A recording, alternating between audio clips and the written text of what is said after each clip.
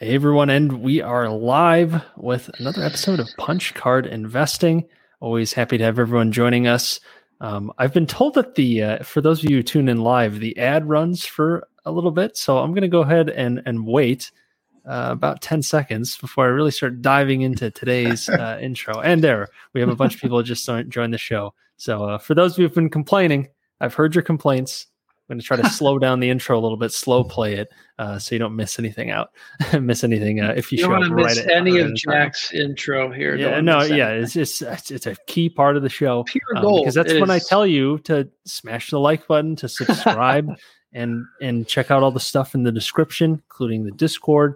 We also have our beautiful link to ShareSite, where you can track your portfolio. You can open up a free account there, or if you use a paid account, use our link below. You get some free months, and we get an affiliate commission there too. So you're going towards helping the channel as well, which is always a great thing.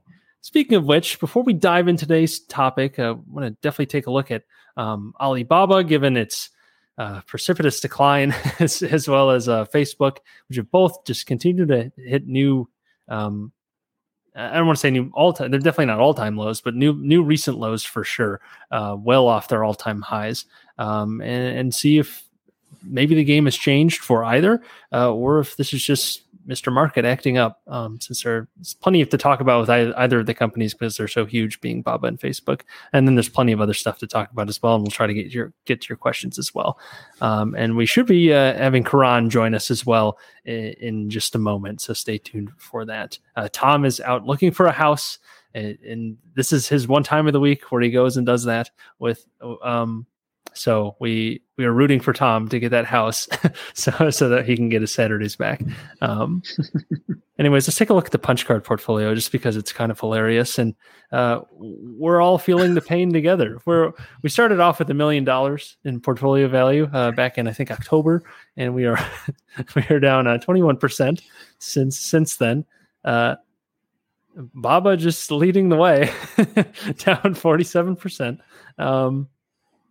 Seritage was leading the losers for a while, but is all the way back up to a negative 25% run, which is good for them.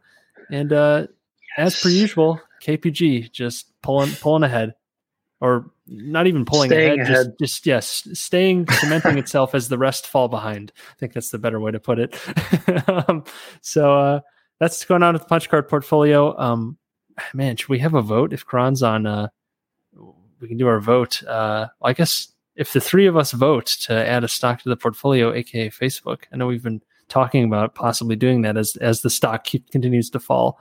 Maybe we could do that later in this episode. We can decide on that, because if we get 3 out of 5 people to vote to add a new holding, then we kick the vote out to all you lovely people on our community posts, and you can vote for which stock gets booted out of the portfolio. So it'd be one of these 5 in totality, and it would just be the I guess we'll do plurality vote rather than a majority, because that would get messy. You'd have to have revotes and everything. So the plurality would be what gets kicked out. So it'll be nice and dramatic when that time comes.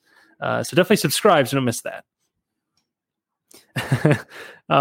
Sandeep says we've beat ARK, so there's something there. So there's a method to the madness, I suppose. As long as you're not the biggest loser, that's what really matters. Risk-adjusted losses. When did you say we started the portfolio? I'm surprised Alibaba's down 47% in just a few months, I think. Yeah, since October 29th. Oh, there it is right there. Yeah, that's crazy. October 29th. Yeah, it is crazy because it was already down. What's our cost basis? Around 130-ish?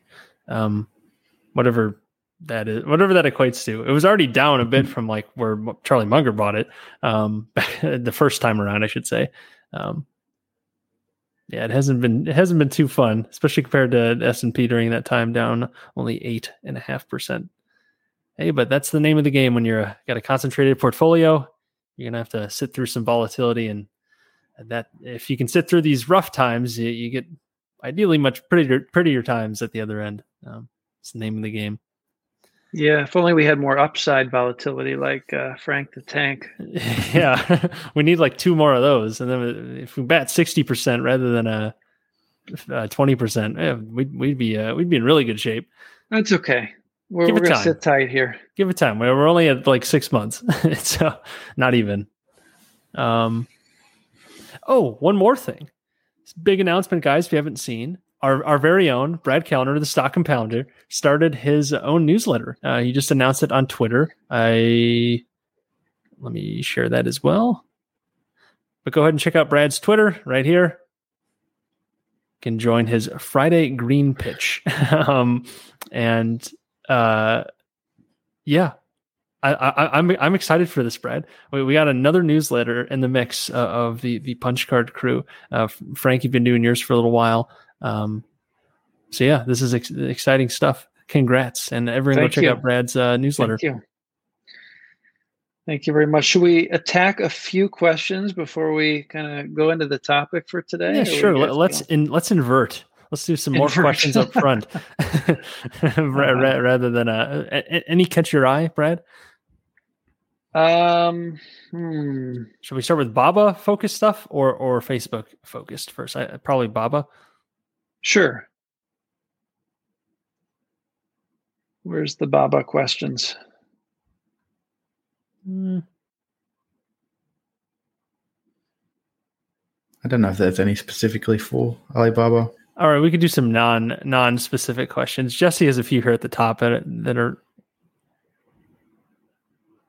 some kind of quick hitting ones. Maybe He asked for favorite CEO. We did that Capital Allocators episode a while back.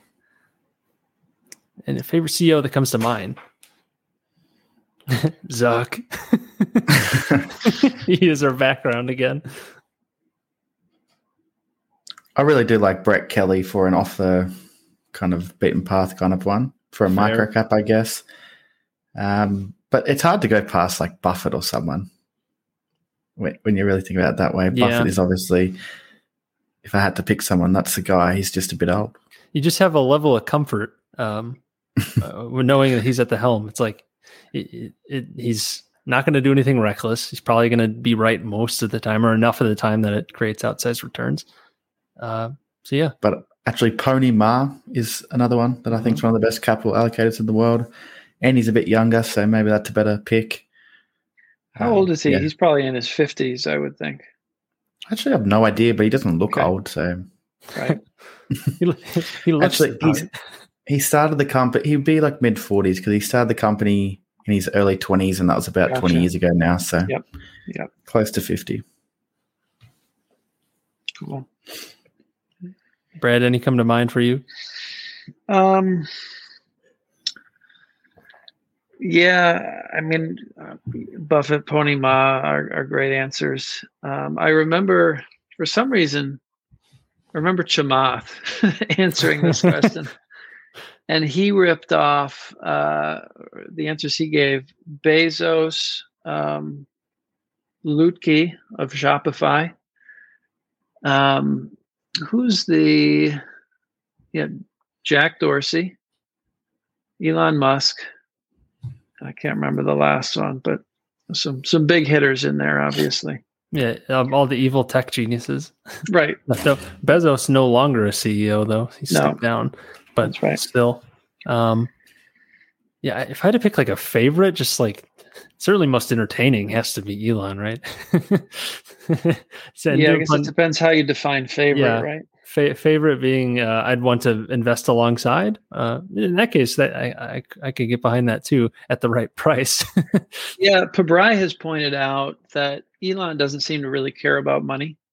Like he's not in the game of trying to maximize shareholder value. He's trying to change the world in a sense, right? So there could be a little bit of a misalignment there, but I would to that. I think this is the problem of business in general, in that in a ideal capitalist sort of system, the idea is that the bigger the problem, the bigger the payoff, the bigger the problem that you solve. I should say.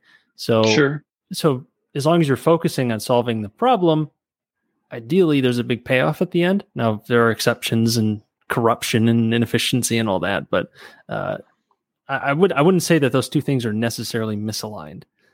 Sure. I guess the other question is who gets the payoff, right? Yeah. If you structure it so that you get all these options. The way Elon structured it, it's questionable how much of that value is transferring to shareholders versus the management. But sure, fair. Okay, what else do we see here? Good question. Thank you, Jesse. Yeah, thanks, Jesse. Who's quick short Thor? I got a quick one on books. Yeah, books on pre-order. So I just got a book. You guys, I got to say, this book I ordered, Seeking Wisdom, from Peter Bevlin. Not to be confused with Seeking Value, Frank's Frank's podcast. No, they're different, although I'm sure there's some overlap. This book got to me in less than 12 hours on Amazon. Nice. And I didn't pay any extra, right? It was part of the Prime. So it's almost too fast. It's like, you guys you're trying a little too hard. I don't need this until tomorrow. You want to linger a little bit. Let me anticipate a little bit, So it's a good problem to have, I guess, but it's wild.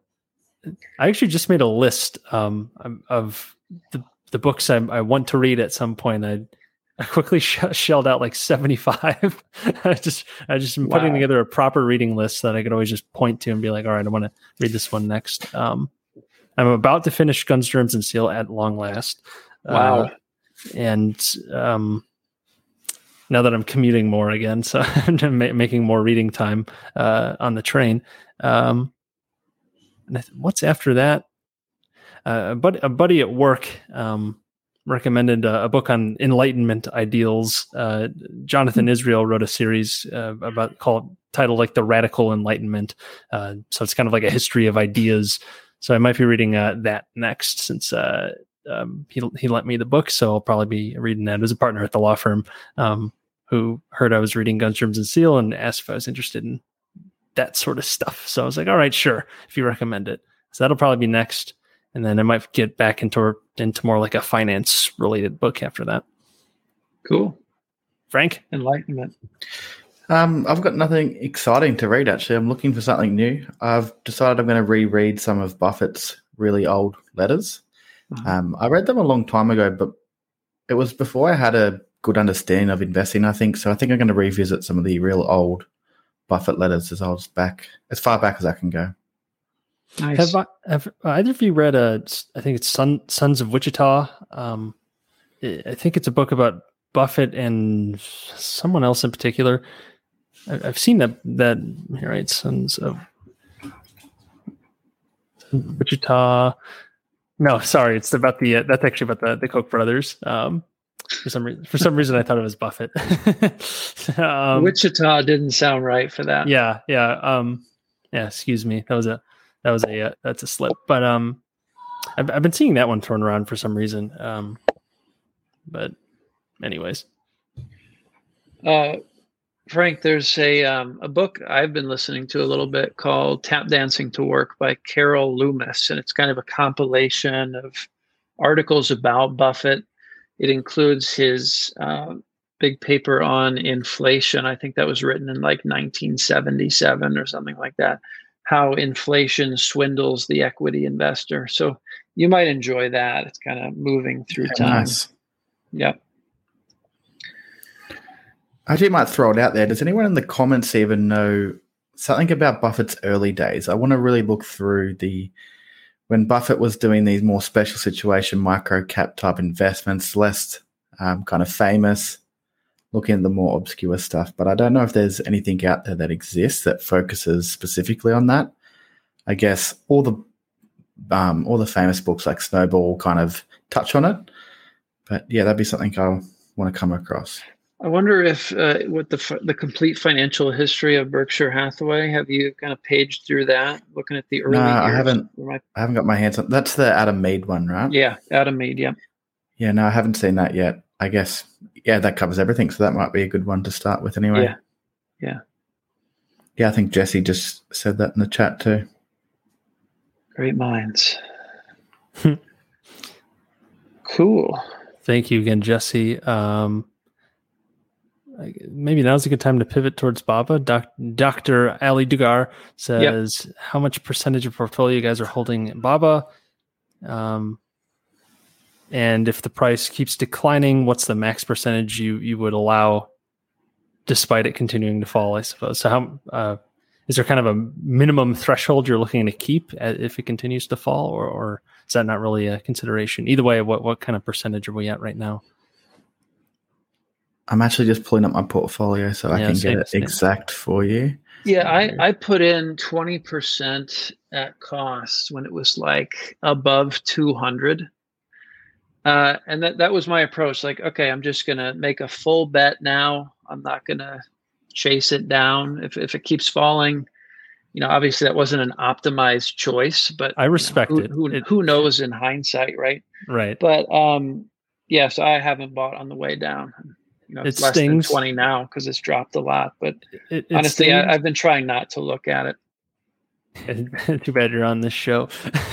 Yeah, I know. It makes it difficult, doesn't it? It stings, but I appreciate the discipline to stick with the method, because that's the hardest part of any sort of investment strategy. It's the discipline to stick with it. Right. Frank, what do you got? 7% it currently is, which I think when I originally made the investment, it was around a 15% bet, I want to guess. But I've added capital to the portfolio since then, and obviously it's down significantly. Maximum-wise, not specifically for Alibaba, but kind of Chinese stocks in general, say maybe 25% of the portfolio is kind of the range I would like to keep it under. It is significantly under that at the moment.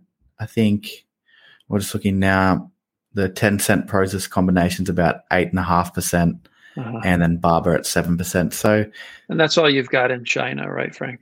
Yeah. So theoretically, if I wanted to add to the position, I have no reason not to, other than the fact I want more capital. I'm still building up enough to enter a reasonable size position, but it is incredibly cheap.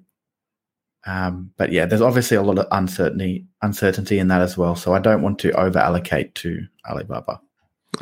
Baba is right now about 3.5% of the portfolio. So I think based on that, my cost basis, it's about a 5% bet, but down to 3.5 or so now.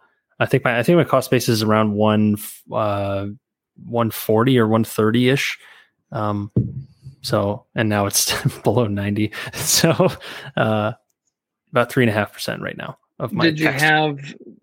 What was your thinking on the 5% allocation? If I could have it's sort of similar to Frank's in that I don't want too much exposure to China, just given its sort of unique risks that I'm not as comfortable to say like, all right, let's make this 20% of the portfolio tomorrow.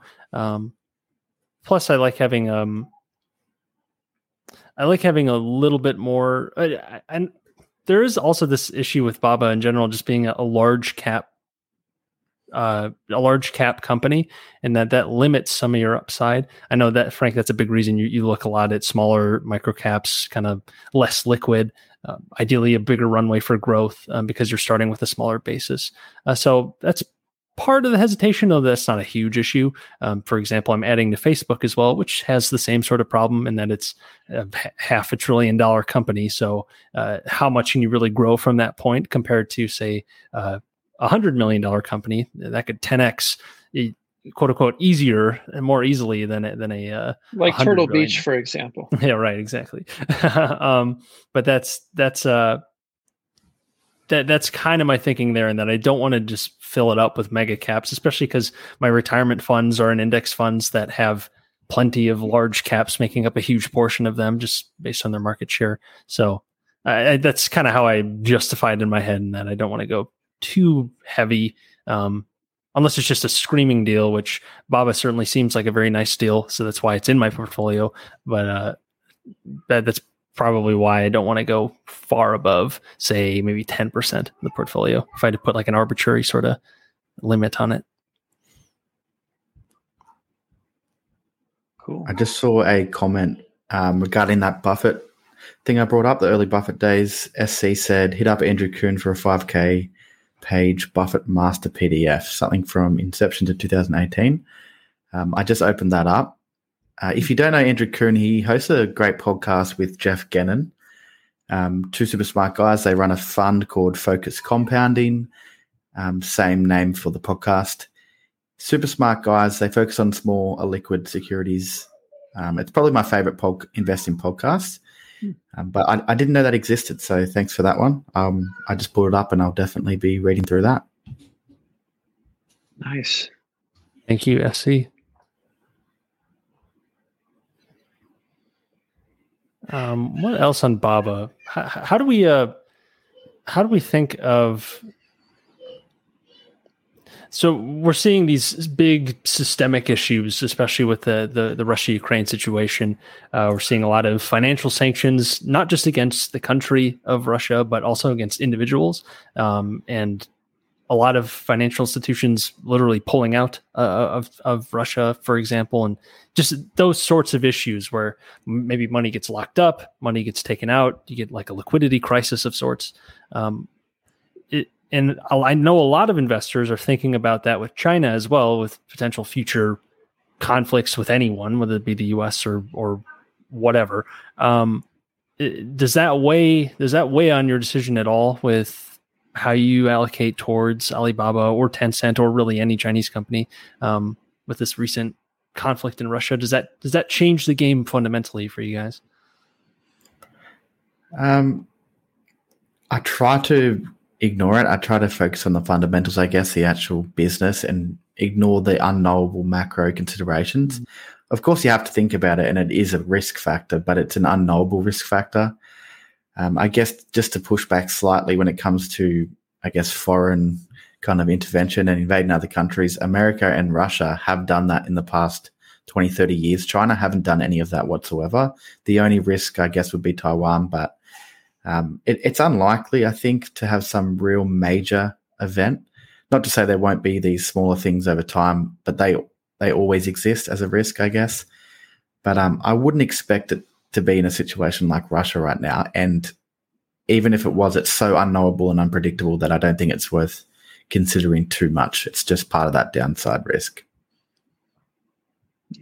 Yeah, I second that. But, I'll note, people are going to extrapolate what's happening in Russia and Ukraine to all kinds of different markets and get carried away with the perceived risk. And when that happens, there can be great opportunities to buy below value. So I think people tend to overshoot when it comes to that.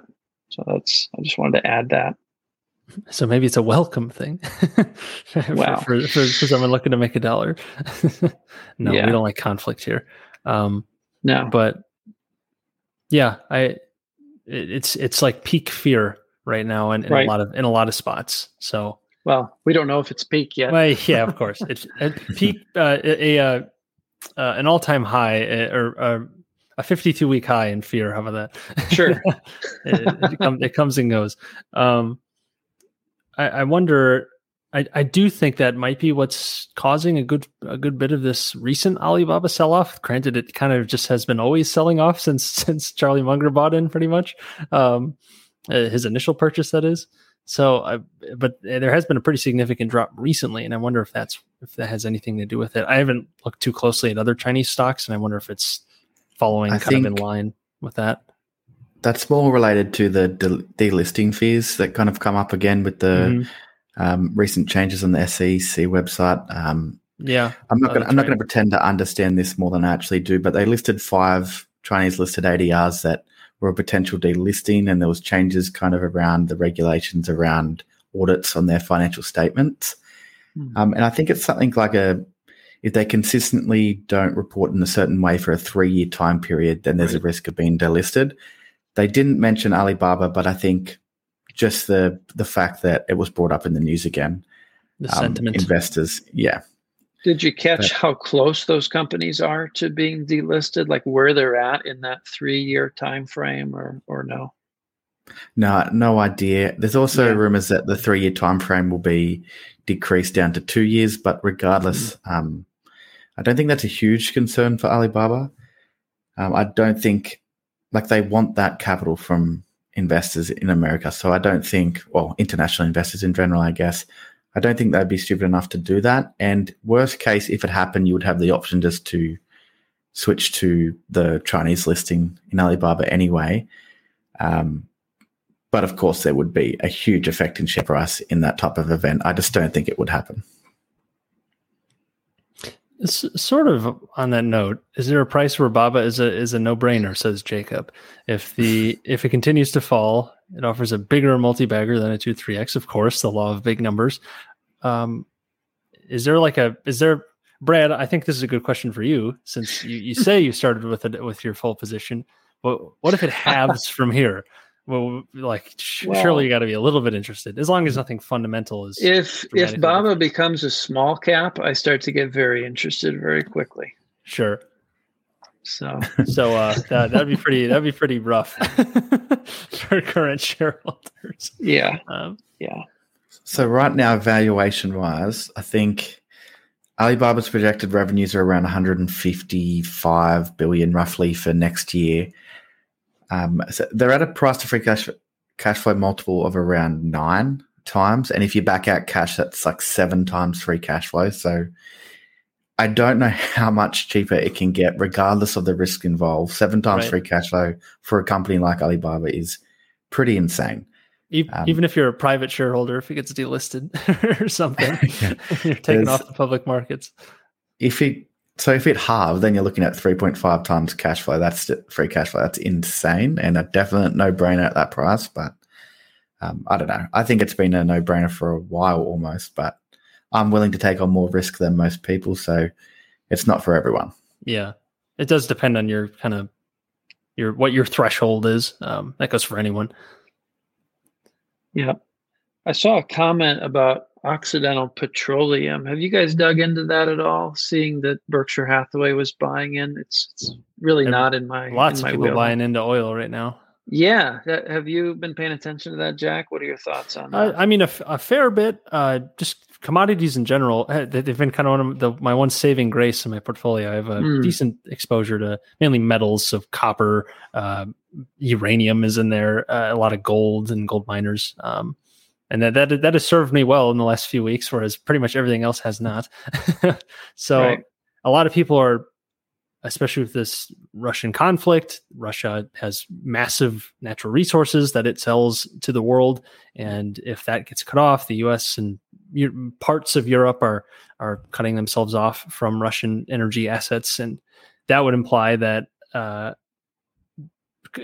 Europe or the US is going to get their energy from somewhere else. And when that happens, you have the same amount of demand, but less supply. And therefore, up goes commodity prices, like oil in particular. So it strikes me as a much shorter term sort of play. And by short, I mean maybe a year or two. It obviously depends on how long the conflict goes, what happens after the conflict, do sanctions remain? So it's inherently a bit speculative, but especially in a high inflationary environment, you could see the appeal to something like a commodity while you're waiting to deploy your capital towards something else. In the meantime, ride up the commodities while the dollar goes down or whatever currency goes down relative to the commodities. So you can see the appeal, but it is kind of a different game that I can't say I'm an expert on.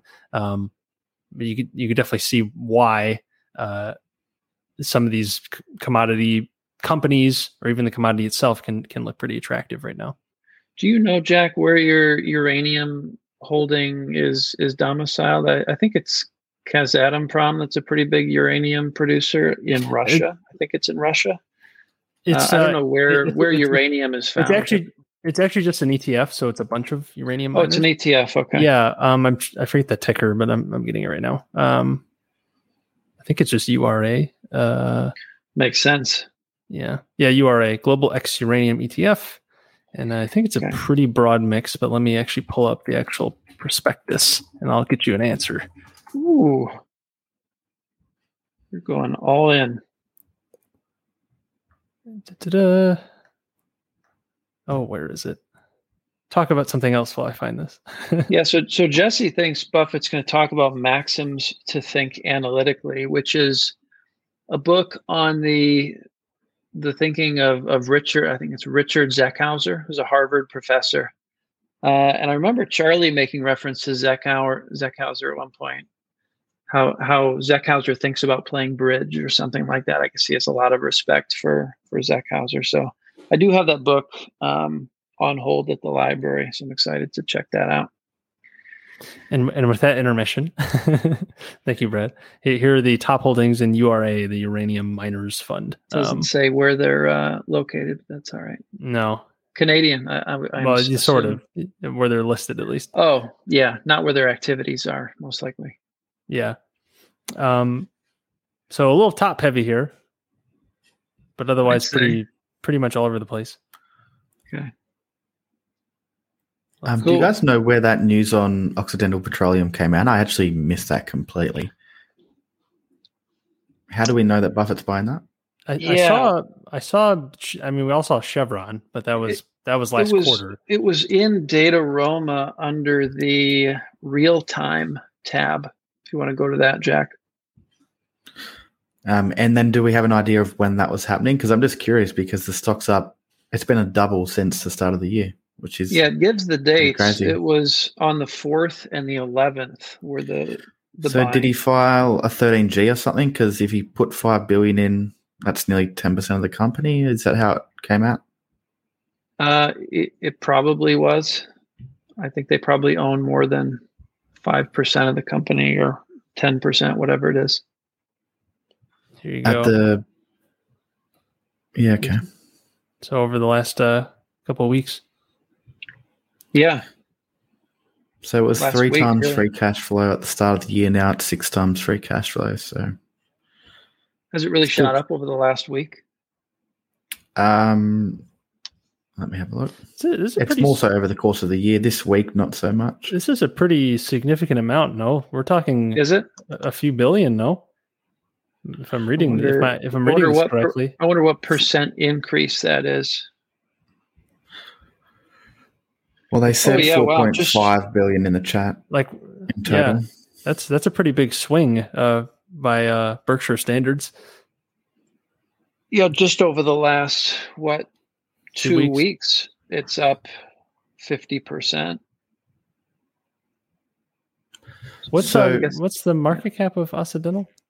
Just over 50 billion. Yeah, 50 billion. Big chunk of the company right there. Yeah.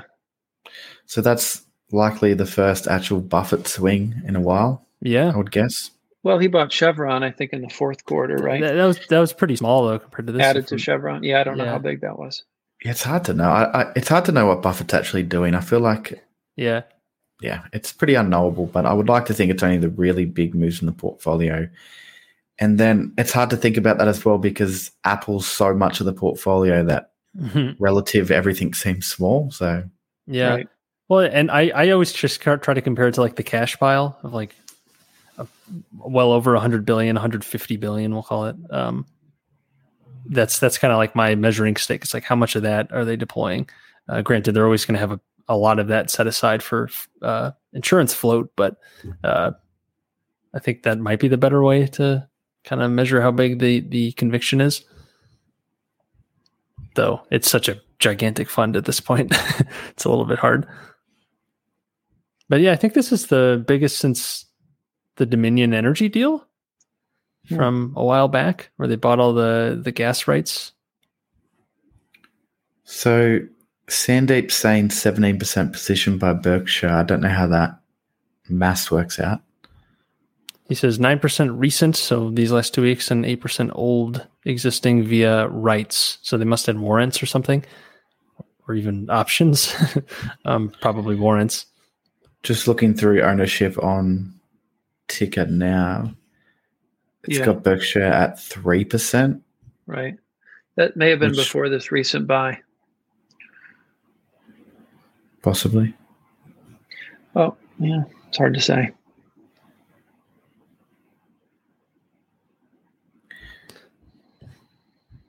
Yeah, interesting anyway. I don't understand oil and commodities enough to make a big bet. Yeah. If I was to do anything like that, it would be a basket bet of a handful of companies, but it would just take so much work for me to get comfortable to allocate any capital towards an oil company or any commodity company, really.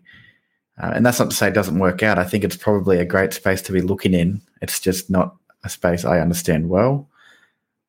So I don't know. And in any event, it's always tied to the price of the commodity, which is difficult to predict long term and even short term. Arguably harder short term, because look what just happened. Well, oil was trending up, but look what happened just in a couple of weeks with this conflict opening up. Now it's skyrocketing, among many other commodities as well. So, and it could easily pull back if we get news about sanctions being lifted or whatever. So it's not as though things are set in stone, not by any means. It looks like Buffett did a CNBC interview recently that Jesse has on his page about Occidental Petroleum. So could be one to look at if you're interested. Yeah.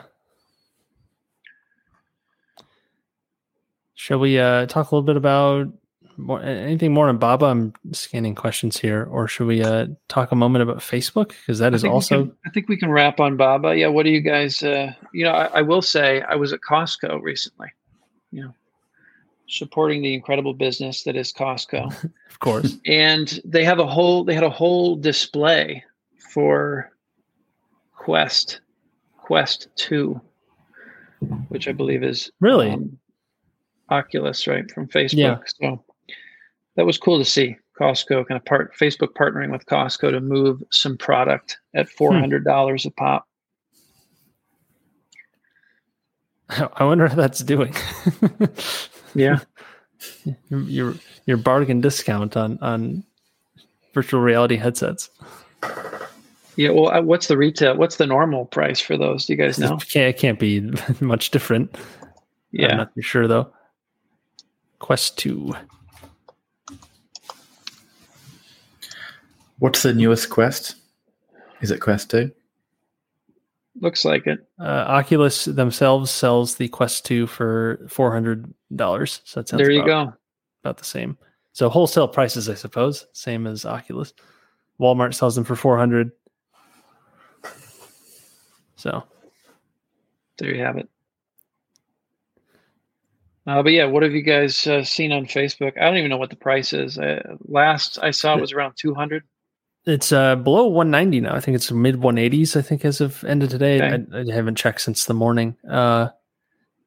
Frank, I know you did a recent sort of updated valuation video, just kind of going through some potential scenarios. Focused a lot on their buybacks that they would theoretically be doing. Has your conviction changed at all as it continues to fall in price? Well, I'm currently doing a write-up for my newsletter as well, so I am diving pretty deep into Facebook at the moment. Subscribe. Only in the early stages for that still, but it's just the ads business is great. I think definitely that's been undervalued by the market at the moment. Like, it's not going to disappear. There's obviously increased competition for the amount of time spent on these apps, and even within the Facebook community or the family of apps for Meta, people are spending more time on something like Reels, where it's harder to advertise. So definitely it's going to be a difficult time period for over the next 5 to 10 years, and probably forever now for Facebook. But I don't think it's going to disappear. I think it's still going to be a very cash generative business, arguably one of the most cash generative businesses ever to exist. It's crazy. Like 35% operating margins or something, growing at 40% roughly over the last 10 years. It's an insane business model. But the main question is around the virtual reality, augmented reality space, which is probably unknowable. I don't know where I'll end up on that by the time I kind of finish my research in the month. I don't think I'll buy Facebook because it is somewhat unknowable.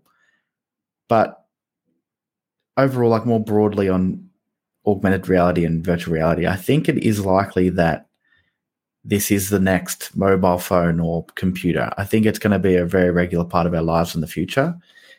But whether or not it's Facebook that wins that space, I don't know how to understand that well enough. I guess if you're looking just before the iPhone come out, no one would have predicted that an iPhone would be as successful as it is. And then I guess before computers, or more specifically laptops, were so much a part of the day-to-day life for everyone on the planet, really, I guess in first world countries, no one would really know that's coming. And I guess no one really knows what's next, but the general direction, I think, has to be towards virtual or augmented reality, or a combination of the two. I think Facebook or Meta are spending the most capital in that space. They're going to have competitors with, I guess, Google, Microsoft, maybe Apple, things like that as well. But yeah, to know who wins and how profitable and the margins and everything is so unknowable, and it's such a big change in business model. I guess it's more of a hardware logistics business then if they start to win this with, say, Oculus, with the Quest or whatever it is. So it's very hard to predict what that looks like. And there's a lot of CapEx and a lot of research and development going towards it. So it does hurt that ads business. But I don't think the ads business is going to disappear. So if you buy Facebook, I think you have to write off to almost a zero the kind of Reality Labs business as being unknowable, unless you're an expert in that, I guess. And then you're then valuing the actual ads business and seeing whether that's worth more than the current market price. Yeah, I would tend to agree. I think Jason in a previous episode, our after dinner investor friend, mentioned that this is almost like a VC play, like venture capital. It's much more speculative. You don't really know what's going to happen, but if it does pay off, it'll pay off pretty handsomely. And so you can't really assume that that's going to happen because there is a ton of risk. So I would definitely agree with you, Frank, that it's really more about focusing on that ads business that's really throwing off all the cash right now. And if they burn a bunch of cash towards this this experiment, then so be it. So you want to get it at a price where that would make sense if you're trying to build in the sort of margin of safety there. I think a bigger question a lot of people might have is, what about shrinkage? They haven't shrunk their cash flow anytime recently, but if their user base shrinks at all, or somehow they can't grow revenues anymore, or something happens like that where the growth just flat out stops. Not saying that's likely, but could happen since they're already at like 3 billion or whatever users. They can only get so many on the planet. How many more avenues are there outside of just the ads business to actually grow that? So I guess within that, it's the increase in kind of dollars per user in the rest of the world type markets. Like I know the Asian Pacific region is very undermonetized compared to something like North America. Mm-hmm. So there is room for growth in cash flows, I guess, but the top line figure of daily active users or monthly active users, I don't see how it can get any higher. It's something like 30% of the world's population as it is. And then if you put that into, I guess, between 16 to 50-year-olds, I guess, would be kind of the main users, then it's probably like 60% of the population, or over half anyway. So there's not much room for growth on that top figure, but it's whether or not they can continue to increase those cash flows. But more importantly, even if they can keep it flat, would be a win for Facebook, I think. If they can keep generating roughly $37 billion in free cash flow, then they'll do absolutely fine. They could just pay that out to shareholders and it would be a great investment. So I don't know. It's a hard one to wrap my head around. You want to get at the price where it's a heads I win, tails I don't lose much, in that if they can just be stagnant, if the metaverse stuff is a complete wash, you're still coming out with a decent return long term. I think that's the real goal here. For anyone interested in Facebook, I enjoyed the conversation between Monish Pabrai and the SumZero CEO, Divya Narendra. Divya's the one where there was a double. Yeah, so Pabrai thinks, Facebook is an easy double with just the ads business kind of maintaining, maybe growing 10% over the next 3 years. So Pabrai's thought was, well, I could see a case where you buy Facebook today and you wait until it doubles and then you reassess the Reality Labs piece of the business when you have a little bit more. You can see what they've done over the last 2 or 3 years while you've gotten that double to figure out if you want to carry on with Reality Labs going forward. So, that makes a lot of sense to me. So I don't necessarily think there's much risk at present prices, even if, the Reality Labs thing falls on its face. Sure. But that's just Pabrai's take. all we need to happen is another Alibaba episode, or just keeps falling for a few months. Yeah, and then harder to see that happening here. But yeah, I would agree. It's just given the country it happens to be based in. That seems to be the big difference. But I mean, if the Fed tries to raise rates, I mean, we yeah. could really still be in the very early innings of blood in the streets. I'd agree. I would definitely agree there. That's all speculation. I can't say I'd be surprised if it halved from here, just based on sentiment alone. Yeah. Even if nothing fundamentally changes, I would not. And really, you can't. I guess you can't really be surprised if it happens to any stock, just because the short term can be just so wild, just based on sentiment and macro factors and things that you never predict, and then they maybe right themselves a few months later. Just it can be crazy how fast things happen. And of course, I'm remembering back to the kind of the bottom of the pandemic, right? Mm-hmm. March 2020, where the two week crash. Felt like it was going to half and half again, right? It was going to keep going down, and then boom, it popped, and so many people kind of missed great buying opportunities there. So it's tough, It's really kind of battling the psychology. The circuit breakers going off almost daily for a while. That was pretty nuts. Multiple times a day. That's right. That's right. So who knows? Yeah. What else do we want to talk about? Well, Jack, I just shared that spreadsheet with you if you want to pull that up quickly, just a rough valuation for Facebook of kind of how things could play out. Mark. We got Mark flashed his face for a moment. Okay, what are we looking at here? Go ahead. Facebook DCF.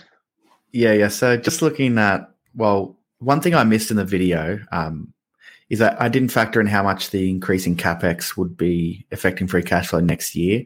Whether or not that contributes to kind of owner's earnings, like how much of that is maintenance versus growth CapEx is hard to know. But on a strictly free cash flow basis, some of the assumptions I have here. So if they decline 15% in free cash flow, which I think they're going to spend, off the top of my head, around $20 billion in CapEx next year. So if you assume a little bit of growth in operating cash flow and then huge increase in CapEx, maybe around a 15% decrease, then relative to that number, if they don't continue to increase CapEx by a significant amount, less anyway, the 15, 10, 8, 5% growth over the next 4 years following that is still well and truly below the 40% average, I guess, over the past 10 years. Not to use historical numbers too much, but relatively this is very low for Facebook. And then I'm assuming $30 billion buybacks every single year. That's a stretch. Like there's no guarantee that happens. They bought $50 billion worth of shares back last year, and they still have an approval to spend, I think, 33 maybe off the top of my head. So it's likely they use that while they've just got significantly cheaper. They paid $50 billion for almost double the share price, so I don't see why they wouldn't do that at this price. I would be concerned if they didn't, probably. And then they probably continue buybacks into the future, maybe. I would like to see that as a capital allocation decision. And then the other assumptions, I guess, are the multiples, which they're currently 13 times price of free cash flow. I can't see it getting much lower unless things get dramatically worse for the company. So I've assumed a little bit of expansion. I actually put it down for this year since free cash flow is going to drop off. Maybe the multiple drops off a little bit more than it already has, even though that's probably priced in. But that gets you to about a 14% return, which is a reasonable return in that scenario. That's one of many scenarios that could play out, obviously, but I don't think it's the worst bet to make. If I had a more diversified portfolio and I was kind of looking for more market average type returns, I think I would own Facebook at current prices. But I'm kind of looking for a much higher hurdle rate at the moment and a more concentrated bet. I just can't kind of get there on Facebook at the moment, but I think it's reasonable. Are you increasing your, I know you typically have used something like a 15% hurdle rate. Have you moved that up at all, given just the current volatility and maybe the different opportunities out there? Yeah, I've bumped it up to the classic 26%, the double in 3 years. Most classic. Yep. 26%. And I guess that's just an additional margin of safety as well. But sure. Just after a conversation with a few people, Tristan Wayne being one of them, who was the idea of Kelly Partners Group originally as well as Paul. I can't ever pronounce his last name, but I had a podcast with him. He's more of a special situations guy. And the idea of having a higher hurdle rate is appealing to me. One, because it is just a margin of safety, but also having that lower hurdle is kind of leading towards market average returns. Yeah. I'm taking on more risk. So when I take on more risk, these hurdle rates are usually higher for some of the more illiquid companies. The returns can typically be higher, not to say that it plays out the way that I think it will, but if I kept with the 15% I used to kind of have in my mind, I could be making a lot of investments right now, and I don't want to be making a lot of investments. Obviously, some hurdle rates, a 15% hurdle rate for two different companies is different. Like one could have less risk, so maybe the other one's better to make. But for now, I'm running with a higher hurdle rate. I'll see how I change my mind in the future, but I like the 26%. That makes sense to kind of calibrate your hurdle rate to the environment, right? Because it's all about opportunity cost, and you want to buy the best thing you can in any given moment. And you could argue that maybe before inflation was nearing double digits in the US, at least, maybe you would consider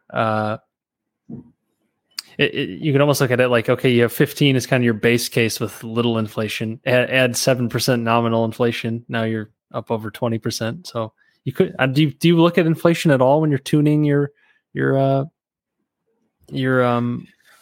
rate? Not so much. And I guess it's not so much a reaction to the environment, but more so to my strategy overall. I think I'll try to keep it at that way, regardless of what the market is doing. I don't know. Yeah, I don't think about inflation too much. That's another one of those unknowable things in my mind that I'm just like, what do you do? I've been considering actually bumping mine up. I've been kind of rolling on the 15%. When I'm looking at real estate deals, I try to get 10% cash on cash return, and that's extremely difficult to come by right now.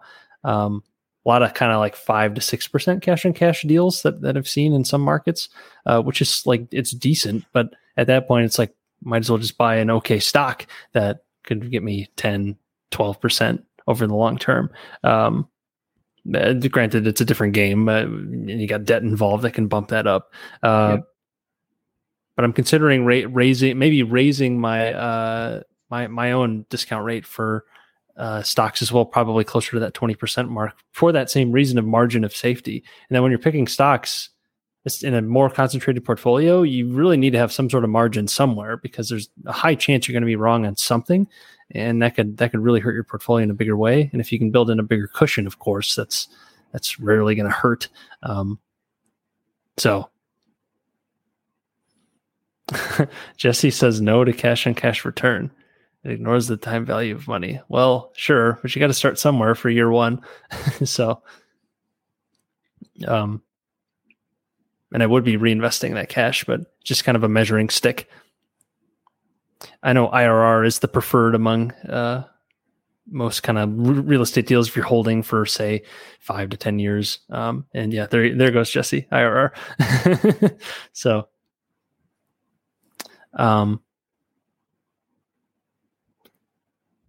so I'm considering raising mine as well. It's a wild environment. Indeed. Taking a look at some of these questions here. We get a few more in before we wrap up.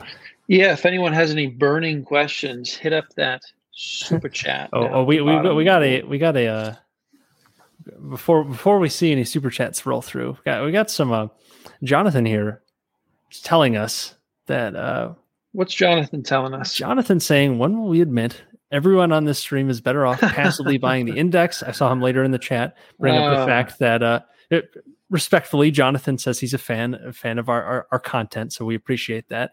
But we didn't show that one. We're just showing this one. But we're showing this one because it's a good question, albeit terse.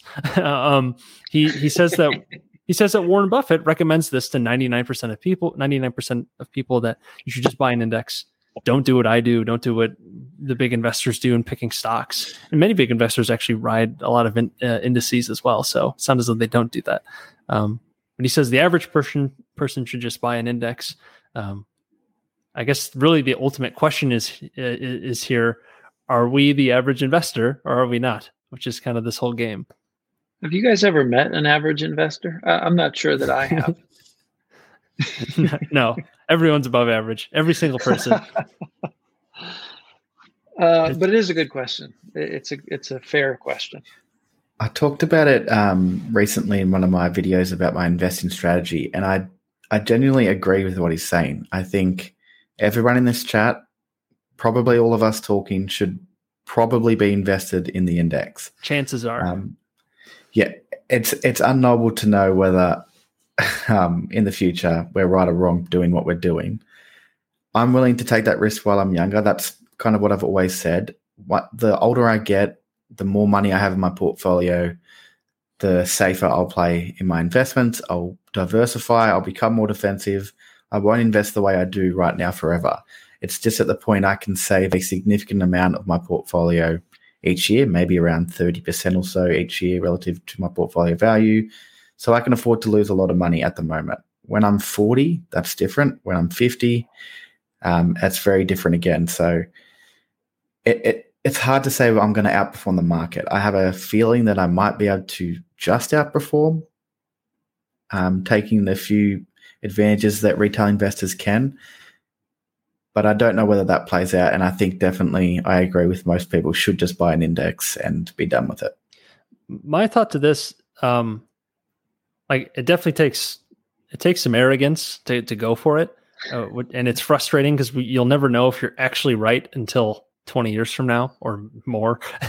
And that's the frustrating part. It's very hard you can look at past data but past data doesn't indicate future performance. So that it's difficult. But I always think, why not just do both, especially if you're worried about this sort of thing? I think you should be worried about it in some capacity. Have kind of like an insurance portfolio. And if you can't afford to build up an insurance portfolio, find a way to do it, boost your income, focus on that first, perhaps. And if you want to stock pick, but you're worried about this, consider just putting a portion towards indices and ride that. That's what my retirement accounts are. If I fail at everything in real estate and stocks for my own picks, I should have something, broad index funds, to fall back on. It won't be as lavish as if everything went well, but at least there's something there. So that's kind of my thinking on it. It's how I sleep at night, I guess. And also similar to you, Frank, I definitely look at future earnings. While we're young, it's a big advantage in that you can take bigger swings and misses because you have time to make it up. You have earnings that you can bring in to replenish that portfolio that way. Yeah, I mean, I will point to the article on, obviously in hindsight, this is clear, but the article that I think it's called Imitation is the Sincerest Form of Flattery, where, if you had cloned Buffett's public equity investments over 30 years, you'd double the returns of the market. So, I still think there's opportunity to identify, certainly to do your own work if, you have a lot of time and energy to devote to that, but also to really just identify who are the outstanding investors of our time and see what they're buying. It's all out there in 13F filings, assuming they have a big enough fund, and try to reverse engineer. It's a game that we get to play if we want to, and try to reverse engineer why they bought these things and try it. And like Frank said, if you're young enough, there's not huge stakes in terms of trying when you're young and then realizing, okay, I probably don't have what it takes to do this, and just being an index investor from then on out. But it was never about the gains. It was about the friends we made along the way. Is that what this is about? Is that why we're doing this, Jack? Yeah. Good. I actually hesitate in the sense that when I play more defensively, whether I actually buy ETFs or indexes specifically, because I enjoy the research. I enjoy everything about investing. I like following these investors. I like meeting people. I like researching companies. So I'll probably just buy 20 to 30 stocks, which essentially is an index. 30%, 30 stocks is the same as owning an index statistically. So as long as you don't kind of cram into one industry, I guess, would affect that. But that's probably what I'll do to be more defensive, and that's probably what most people should do. That would still leave you with a chance of outperforming the market, assuming you can find 30 really good companies. I don't know that I could, but that's probably what I'd do to be more defensive. But the average investor, well, firstly, the average investor isn't what we're doing, I guess. The average investor is more diversified, and they do own kind of more growthier names, particularly over the past 10 years or so. They're not concentrated investors focusing on smaller liquid companies internationally. So that's the advantages that I kind of like to focus on with the hopes of outperforming. But yeah, I do think most people listening to me probably should be, including myself, should be invested in indexes or more diversified.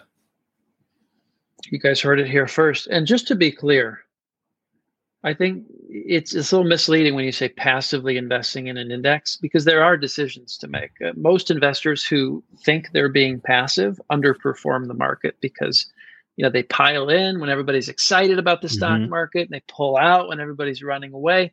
So there's still, you still got to master yourself to some extent in terms That's of well said. not making emotional decisions. So it's not completely passive, but there's less to grapple with for sure. Going that route. Right. That's right on. That's it. I actually have. Oh, sorry, go ahead. No, go Frank. I just have a guy that I work with, and he's invested in a couple of different ETFs, an Australian one, an S&P 500 one. But he always talks to me about how he's real concern right now and he wants to sell, and I have to reassure him almost every day. I feel like it's just hold him. He's only been doing it for about 2 years, and I'm like, that's not the game you're playing right now. Just particularly for index. These indexes need to be even more like do nothing. Like that's it. This is a 30, 40 year. That's the whole point. It's even like, I guess, Brad, all of us, we try to be a little bit like do nothing, but in investing in indexes is more so like don't look at it. Just put a certain amount every single week, month, whatever it is, and look at it in 30, 40 years. And try to grow with the world. And, there may be some benefit to putting 90% of it in an index and then tinkering with 10. So you can actually do something, right? You can do something with the 10% and let the 90. To activate the lizard brain. That's it. Must do activity. Just get it engaged in something. Yep. There is something to be said there. Tunism just said, if you can pick 30 above average picks, doesn't that mean you beat the market? Yeah, exactly. That's what I would try to do if I was being defensive. That's the. You might not get all 30, that, right? No, you might not get all exactly. 30. But if you enjoy what you do and you want to be safe and conservative, you don't want to lose money, then it's to try and find 25 to 30 above average stocks. If you want to outperform, you should probably look for 5 to 10. And that's the lower you go in concentration, the more likely you are to outperform or underperform. So it goes both ways. If owning 5 to 10 stocks is either a great thing or a terrible thing. There's no market average return with that. Well, chances are low, at least. Chances are low, yeah. The range obviously, is there is a chance to be exactly the same, obviously. That would be frustrating. You go through the return on brain damage of having 5 holdings, and you end up getting the same as just buying an index and calling it a day. Not the worst. I just realized we got a super chat from Jason. It didn't pop up for me, I think, because I'm scrolled up in the chat. I purposely ignored it. Well, he got us at that $1.99 discount. Amazing deal. Thank you. Will you buy Navios, the one he pitched at the end of our last episode, or Huapeng? Or Coupang. Is it Coupang? That's how I was told it was pronounced. I've never pronounced it that way, so there you go. I'll take your word for it. Coupang, the Amazon of Korea. It's probably Coupang, but who knows? Our our anglicized pronunciation of it. One of my Twitter followers spelled it out for me, so it helped. All right, I'll take your word for it then. I'm in for neither. How about you guys? Well, Coupang, no, I looked at that very quickly a long time ago. I'm just pulling up. What put you off on Coupang, just out of curiosity, Frank?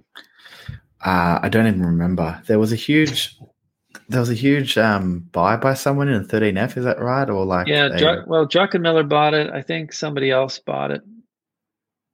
But it's essentially just a crappy Amazon. I might eat those words so hard one day because I don't understand the company.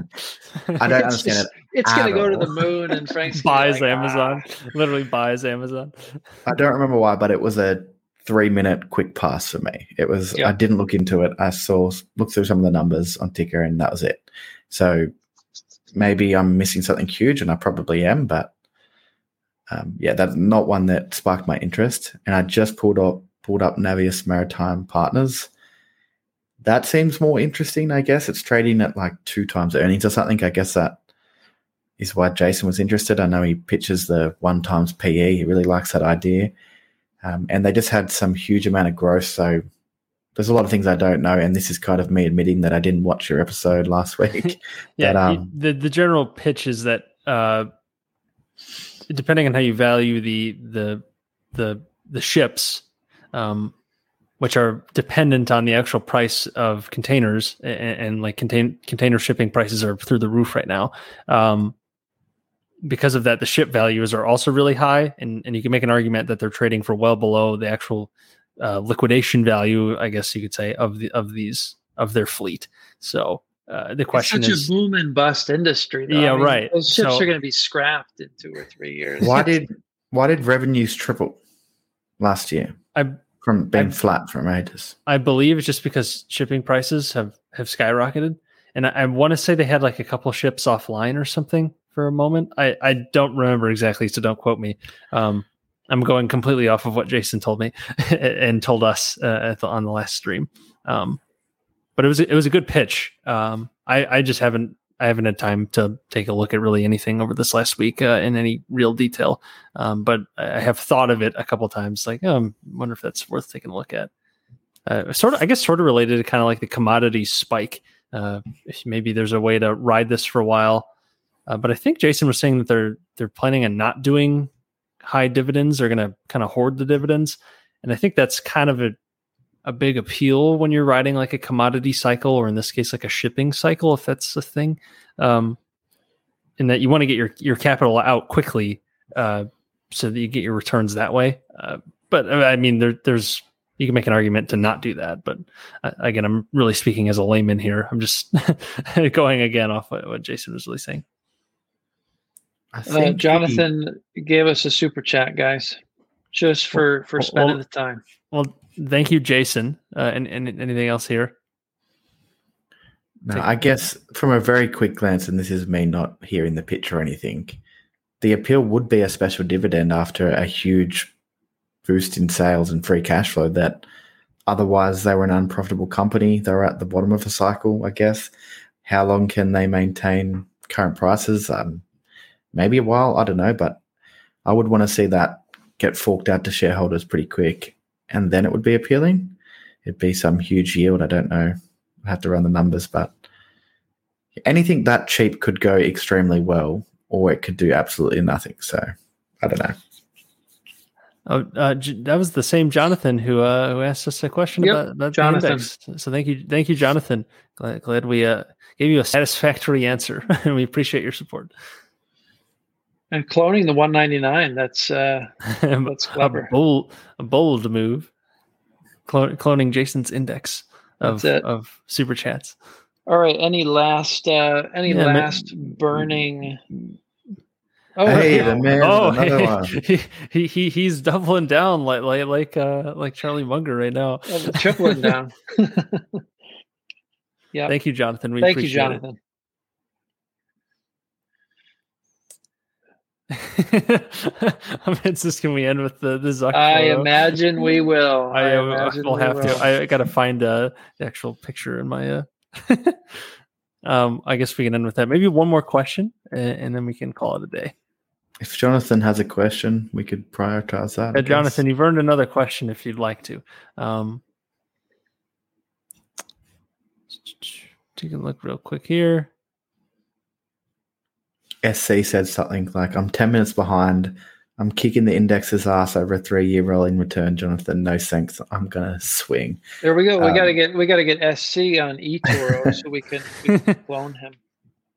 So I feel like I have the same kind of bias there, I guess. Like I've had great 3-year returns as well. I talked to SC outside of this, and he's even better than mine too. So it's easy to have that bias where I think I can do this forever, but realistically, I probably can't. But hopefully you're right, SC, and hopefully I am too, and maybe one day we'll be very rich. And I think SC has one word for everyone. Like, what was it where the one word was plastics? It was some movie. I have one word for you, plastics. For SC, I believe it's lumber. Yes. So. He fills the Discord with plenty of lumber content, and it's great. He's got a Woody for wood. That's one way to put it. I think that's a great way to end it, actually. Right? Well, we know how we're going to end. That wasn't it. We still have we got a shot here to show. Yes. So with that said, everyone, we appreciate all the people who stopped by today. We had a pretty dense audience today, and in a good way. I mean, dense numbers wise. So we're loose here in the chat. We're not dense here. So thanks for stopping by. Be sure to smash that like button. Subscribe if you haven't already, so don't miss future live streams. We try to go live around this time every week, though, with daylight savings coming up in the U.S. I don't know if that's going to throw things off for people not in the U.S. Well, stay tuned for that. It'll be around this time, plus or minus an hour, starting next week. Check out all the links in the description, including the Discord, share site, and we also kind of mention the merch shop every now and again, where we can get some punch card and shameless cloning merch that Karan has put together. So check that out too. Supports the Dakshana Foundation. Yes, it does. But with that said, let's sign off here with once again our very own, who really wants you to invest in his company that continues to fall more and more each day. Is it a value? Wow. Is it a value opportunity? Is it a value trap? The world may never know, but you're investing in this guy, and if you want to do that, then it's a great opportunity. All right. This is not financial advice. Not at all. Goodbye, everyone.